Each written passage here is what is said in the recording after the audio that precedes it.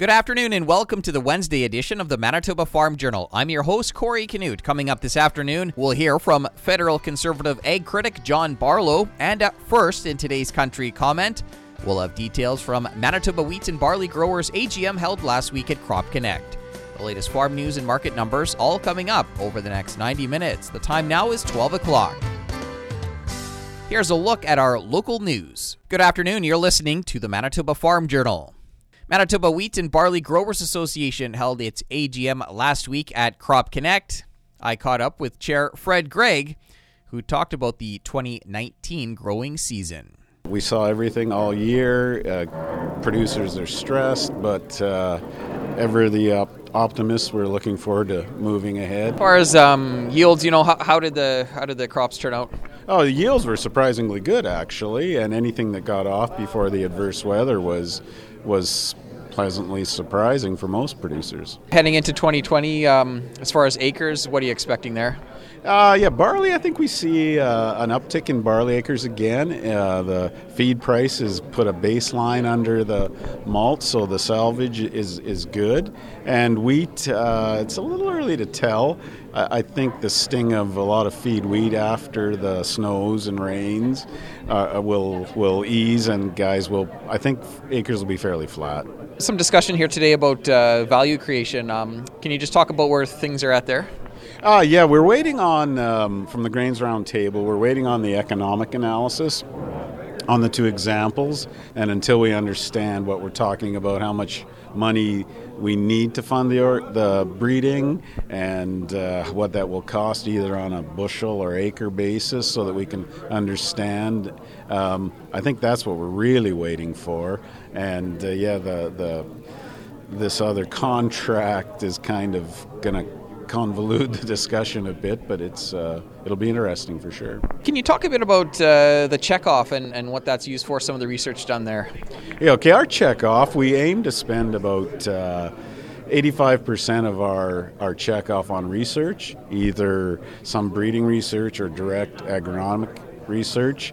On that, we try to have about 15% as longer-term goals, and then the remaining 15%, there's a small amount in there for administration, and then we have some market advocacy moving forward. We're going to have, every 2 years, we have a strategic planning session. So this March, we're going to revisit all those and see. Now we have a little more dollars and a little better understanding of where our research dollars requirements are going to be, and we'll maybe get a little more aggressive on our future goals. What percentage of farmers ask for a refund on that? Yeah, we track it kind of in dollars, so that's difficult to say number-wise, but we seem to be in that 6 to 10%. I think we're about 8% in dollars this year, so it's difficult. Yeah, we can't really track members as a percentage. That was Fred Gregg, chair of the Manitoba Wheat and Barley Growers Association, speaking last week at the group's AGM. The organization is one of 5 groups in Manitoba that will be merging later this year. A look at what's happening in the markets this afternoon is coming up. Good afternoon, I'm Corey Canute. Grain Growers of Canada is calling on the federal government to seek a resolution to the recent rail delays. Chair Jeff Nielsen says the delays caused by the blockades have immediate, unintended consequences for farmers across the country that are trying to get their grain to port. For Western Canada, primarily, it's Prince Rupert and Vancouver are our chief delivery points for all our export goods. And with rail slowdown or shutdown, that means our products cannot get to that position. And that means our customers waiting for our top-quality products are literally waiting for our top-quality products. And that, in effect, then starts causing what we call demurrage. And those costs are the costs incurred by those ships waiting. He notes these delays on top of the existing supply chain challenges from a previous CN strike and a cold spell across the prairies have contributed to an already difficult winter. The Manitoba Wheat and Barley Growers Association held its AGM last week. Chair Fred Gregg talked about acres for 2020. Barley, I think we see an uptick in barley acres again. The feed price has put a baseline under the malt, so the salvage is good. And wheat, it's a little early to tell. I think the sting of a lot of feed wheat after the snows and rains will ease, and I think acres will be fairly flat. Manitoba Wheat and Barley Growers is one of 5 groups that will be part of the new Manitoba Crop Alliance. Federal Conservative ag critic John Barlow has introduced a private member's bill to protect biosecurity on farms. The bill will make it an offense under the Health of Animals Act to enter a place in which animals are kept without permission. We are not trying to muzzle protest or take away freedoms of speech. That can happen on public property. But when you break and enter into barns or processing facilities or into fenced areas where you are coming in contact with animals, there is a very real risk of you spreading virus and disease that could have a devastating impact on those animals, on the health and welfare of the farm family or their employees, but certainly to the Canadian economy. The bill would increase the penalties for groups and organizations who encourage individuals to threaten the biosecurity of animals and workers.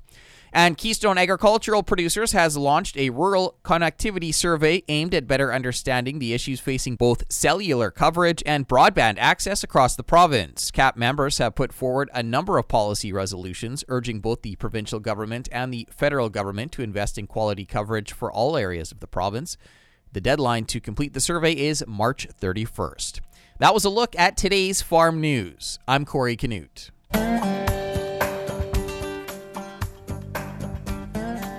Good afternoon and welcome to the Prairie Ag Wire for Wednesday, February 19th. I'm Corey Canute. Coming up today, we'll hear from Federal Conservative ag critic John Barlow. Federal Conservative ag critic John Barlow has introduced a private member's bill to protect biosecurity on farms.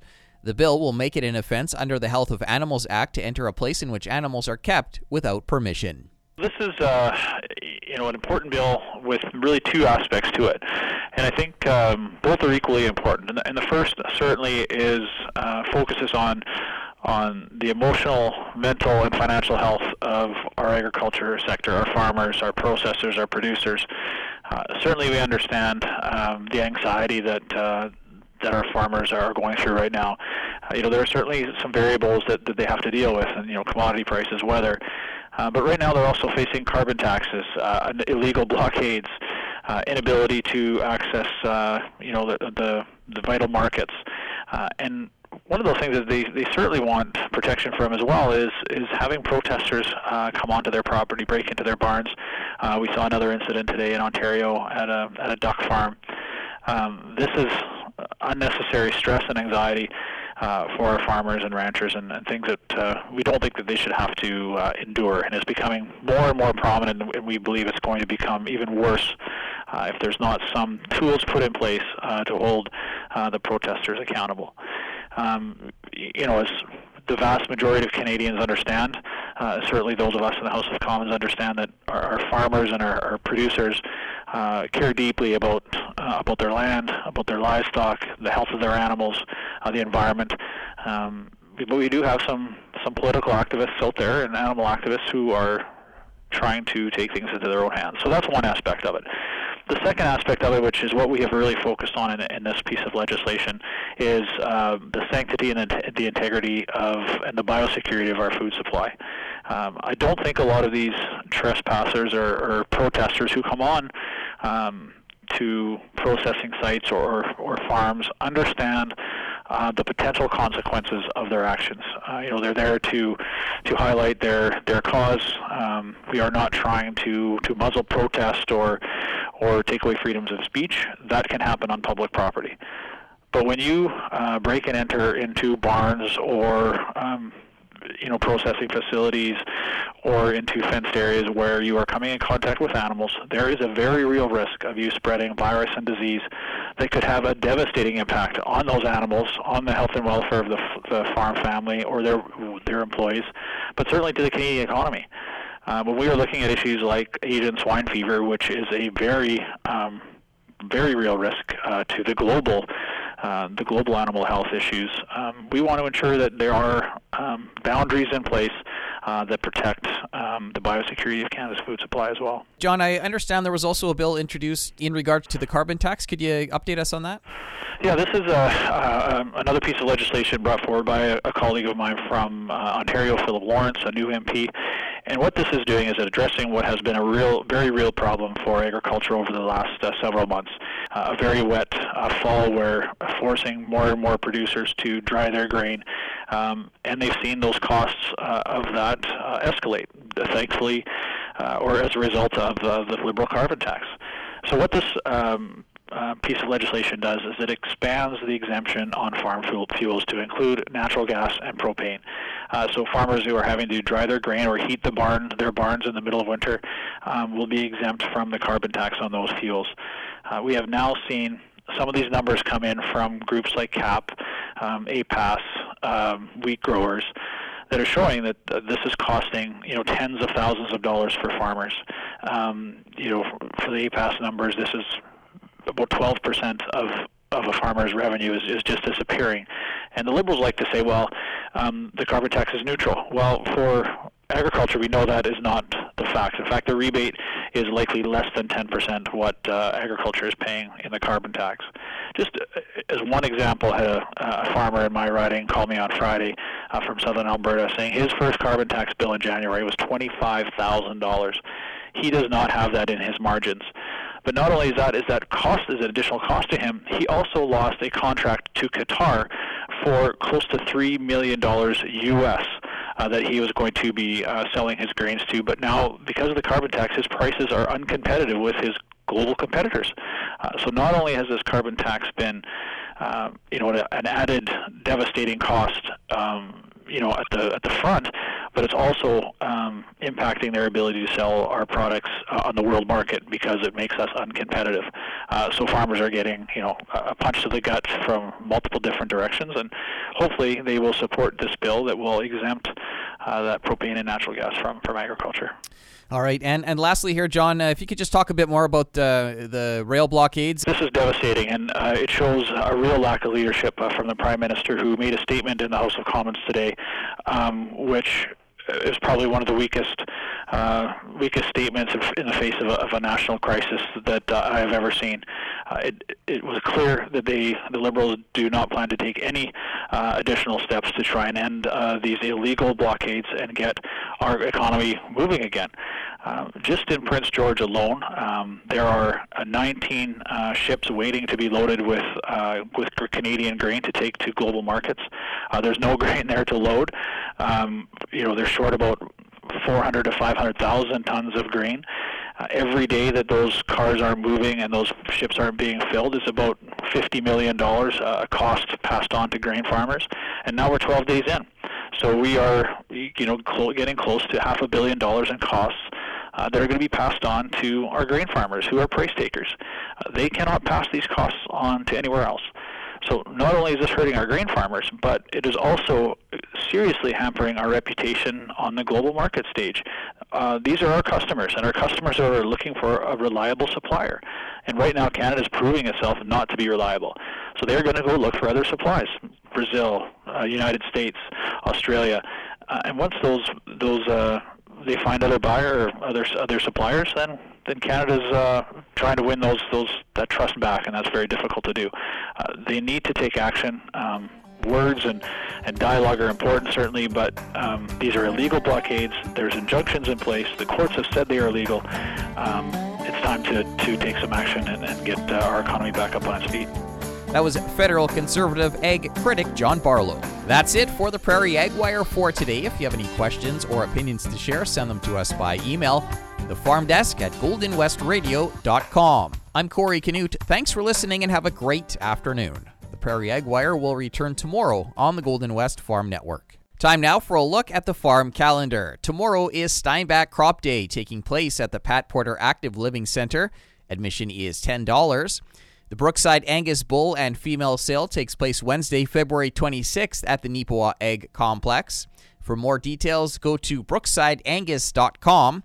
The FCC Young Farmer Summit is set for March 4th at Winnipeg's Victoria Inn.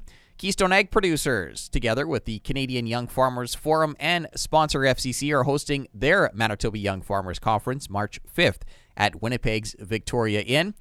The Prairie Organics Think Whole Farm 2020 Conference takes place March 5th and 6th at Brandon's Keystone Center. And Marmac Farms is hosting a bull sale March 11th, beginning at 1:30. More details can be found at marmacfarms.net. You're listening to the Manitoba Farm Journal. Coming up in the next half hour, we'll hear from the province's soil specialist, Marla Rickman. We'll also have another look at our farm news for today. Right now, it's 1 o'clock. Continuing with the Manitoba Farm Journal here on this Wednesday afternoon, the province's soil specialist, Marla Rickman, was a guest speaker last week at Crop Connect. She talked about what farmers can expect going into the 2020 planting season. Right now, we know that we went into some pretty heavy rains going into the fall, and that early snowfall didn't help things. So a lot of farmers right now, if they did get the crop off, because we know there's still acres in the field that are crop still standing, if they did get a crop off, a lot of acres have a lot of ruts on them. We're assuming that depending now with how much snow we've had for the winter, we may end up seeing a lot of moisture in the spring, obviously, because we went in pretty wet in the fall, and so we've got to deal with some ruts. We're going to have to till some stuff in. We're also probably going to have to get our fertilizer down somehow, because most people didn't get it down in the fall, again, because they were struggling just to get a crop off, let alone doing the fall field work. So we're probably going to see a lot of people broadcasting nitrogen and broadcasting potentially phosphorus as well, if they don't have availability to put it down safely with the seed. And with that, we know that there's potential for losses, especially when we're dealing with with nitrogen. And so I'm going to expect that people might be using some of the tillage to clean up the ruts to actually put that nitrogen down, or if they are floating it on, they might be using protected products to try to buy them a little time if they're not getting rain right away, to try to move that nitrogen into the soil. All right. Anything else to highlight?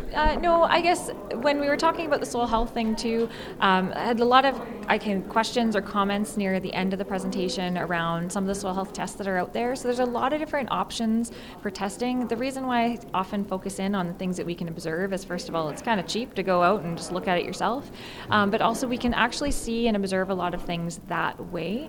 Again, there are lots of fancy soil health tests out there that they're not really ready for prime time yet. They haven't fully been tested.